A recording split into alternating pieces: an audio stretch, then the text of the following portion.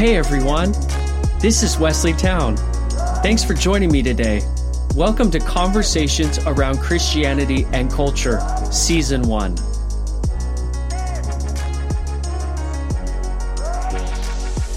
There are many false views about suffering that people believe as followers of Jesus. Job is a tragic and hopeful story in the Old Testament. Job was a man of wealth, influence, success, and had a very large family. He was a man of character and loved God. Through a series of tragic events, he lost everything: his employees, vocation, wealth, children, health, and his wife told him to curse God and die. The majority of the book of Job is an ongoing dialogue between him and his friends as he was walking through horrible suffering. His friends had so many false views about suffering. At the end of the book of Job, he is restored, God affirms him, and he is blessed with far more wealth and influence than he had previously.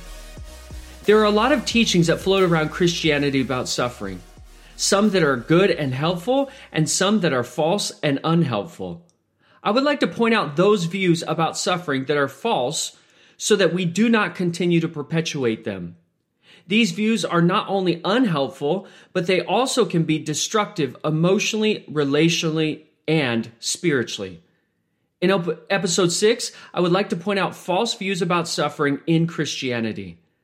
As we note each of these false views, I would like to use Job and Jesus as illustrations combating the false views. False view number 1, suffering is always a consequence or punishment for sin in your life. According to Job chapter 1 and chapter 2, God said this about Job. God said, Job was my servant. God said that there was none like Job on the face of the earth. God said that Job was blameless and upright, a man who feared God and turned away from evil. Jesus suffered and never sinned. Hebrews chapter 4 verse 15 says this about Jesus. For we do not have a high priest who is unable to sympathize with our weaknesses, but one who is in every respect has been tempted as we are, yet without sin. Both Job and Jesus followed God. Jesus perfectly, Job imperfectly, and yet he was still blameless and upright and suffered more than any person during his time. False view number 2. Suffering does not happen to those who are walking with Jesus. According to Job chapter 1 and Job chapter 2, Job walked with God and suffered widespread suffering. Jesus as well walked in obedience to his Father's will, and he suffered more than any person in human history. John chapter 6 verse 38 says, For I've come down from heaven, not to do my own will, but the will of him who sent me. Later on, Jesus would go to the cross, taking upon himself the guilt of the wrongdoing and sins of humanity, suffering to the greatest extent in human history. False view number 3. Suffering does not happen to successful people and spiritual leaders. Job chapter 1 tells us that Job was extremely wealthy, and also that Job was the greatest of all people of the East, meaning the most influential person on the earth in that region at that time. And he suffered immensely. Jesus was God in the flesh, the greatest leader in human history. He suffered rejection, he suffered betrayal, he suffered crucifixion and humiliation, and he suffered judgment for the sins of the world. So those who are successful and those who are spiritual leaders do suffer. False view number 4, suffering is always understandable. In Job chapter 1, verses 6 through 12, there's an exchange of communication between God and Satan. Job had no clue the conversation in heaven in which God was validating him and Satan was accusing his faith as not being genuine. And thus you see this story unfold, where Satan thinks that Job's going to turn away from God in the midst of his suffering, and Job doesn't even have a clue that this is going on in the background. Jesus cried out on the cross, my God, why have you forsaken me?" In Matthew chapter 27, verse 46, we see this About the ninth hour, Jesus cried out with a loud voice saying, Eli, Eli, lema sabachthani. That is, my God, why have you forsaken me? Jesus was on the cross, taking upon himself the sins and wrongdoing of humanity. And he was separated from the Father for the first time, and he was in this state of confusion and separation, something he had never experienced in all of eternity. False view number 5.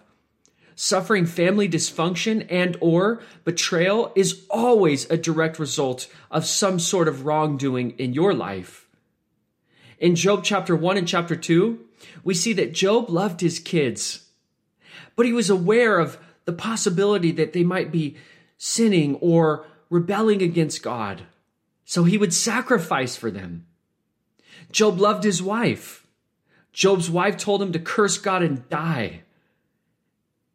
Jesus' family thought he was out of his mind and did not believe in him until after the resurrection. In Mark chapter 3, verse 21, the Bible says, and when his family heard it, they went out to seize him, for they were saying, he is out of his mind. In John chapter 7, verse 5, we see, for not even his brothers believed in him. So sometimes we may suffer family dysfunction or even betrayal, and it has nothing to do with our choice or something that we did per se. False view number 6. Suffering can be fixed by philosophical and theological discussions. We learn from Job chapter 2 through Job chapter 35 that Job's friends came to him with thorough philosophical and theological discussions based on their own reasoning for his suffering. And all of these discussions that were philosophical and theological were of no help to Job. They did not alleviate his pain. They exasperated his pain. They were trying to blame him and find some sort of fault in him. And they didn't like how he was interacting with his suffering, how he was experiencing it, how he was crying out, how he was struggling and wrestling in the messiness of suffering. And thus they were trying to point the finger at Job, which only affected his suffering and made it worse. Jesus suffered, and no discussion alleviated the pain and separation he experienced from the Father on the cross. False view number 7. Suffering reveals God-fearing, doctrinally orthodox friends are always good friends. Job chapter 2 through 35, Job called his friends, who stated they feared God and knew all the theological discussions, Job called his friends miserable comforters, persecutors, and treacherous. Jesus had his friends. He had disciples. And all of the disciples either left him or betrayed him at his moment of greatest suffering. False view number 8. Suffering should be met with exuberant joy. Romans chapter 5, verses 3 and 4 states, we rejoice in our sufferings, knowing that suffering produces endurance, and endurance produces character, and character produces hope. James chapter 1, verse 2 says, count it all joy, my brothers, when you meet trials of various kinds. Some think that when you enter into trials, there should be this exuberant joy. You should be smiling and happy, and that just is not the reality of any illustration we see in Scripture. These verses aren't necessarily teaching that you're excited about your trials. They're teaching that there's this inner joy because you know God is at work and God is present with you and God is helping you in the midst of your trials. Job chapter 3, we see that Job despaired of life itself when he was in the midst of his trial, not necessarily smiling and clapping. Job was not jumping up and down with joy, smiling over his tragic suffering. He was experiencing the pain and the brokenness of suffering.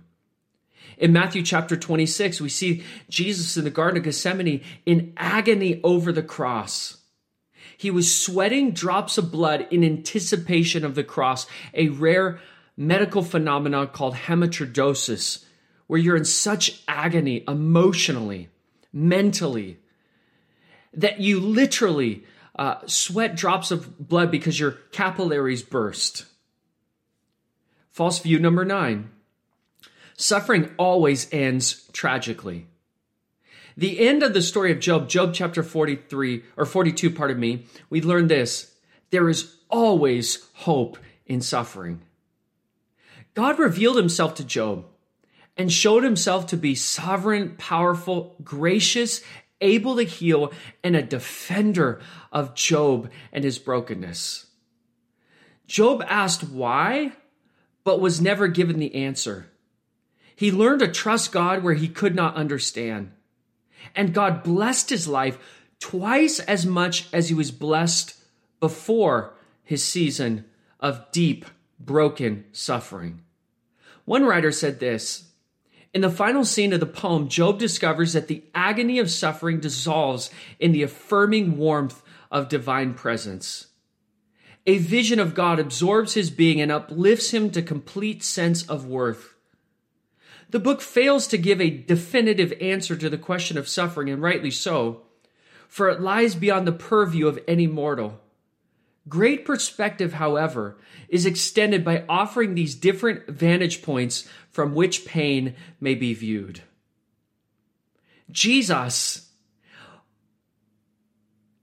at the point of greatest suffering, dies on the cross, is buried in a grave, and 3 days later, death could not hold its grip on Jesus. He rose in victory over sin, death, and evil, and Satan. And Jesus, in his illustration of resurrection and the reality of rising from the grave, teaches all of us that hope is always a reality for all people. And ultimately, our hope is found in Jesus and his offering of grace, his offering of being present with us in a relationship, both presently in our lives and for all of eternity. Hope may not look the same for every single person, but the reality and truth of hope, both hope now in the presence of God and hope in the future in his presence in his perfected kingdom, is a reality when we believe and follow and know Jesus Christ. So I want to encourage you to hope in God. I want to encourage you today to know that hope is a reality, even in the midst of our pain and brokenness. I look forward to talking with you more next week as we start to discuss mental health, particularly the idea of depression and anxiety and PTSD.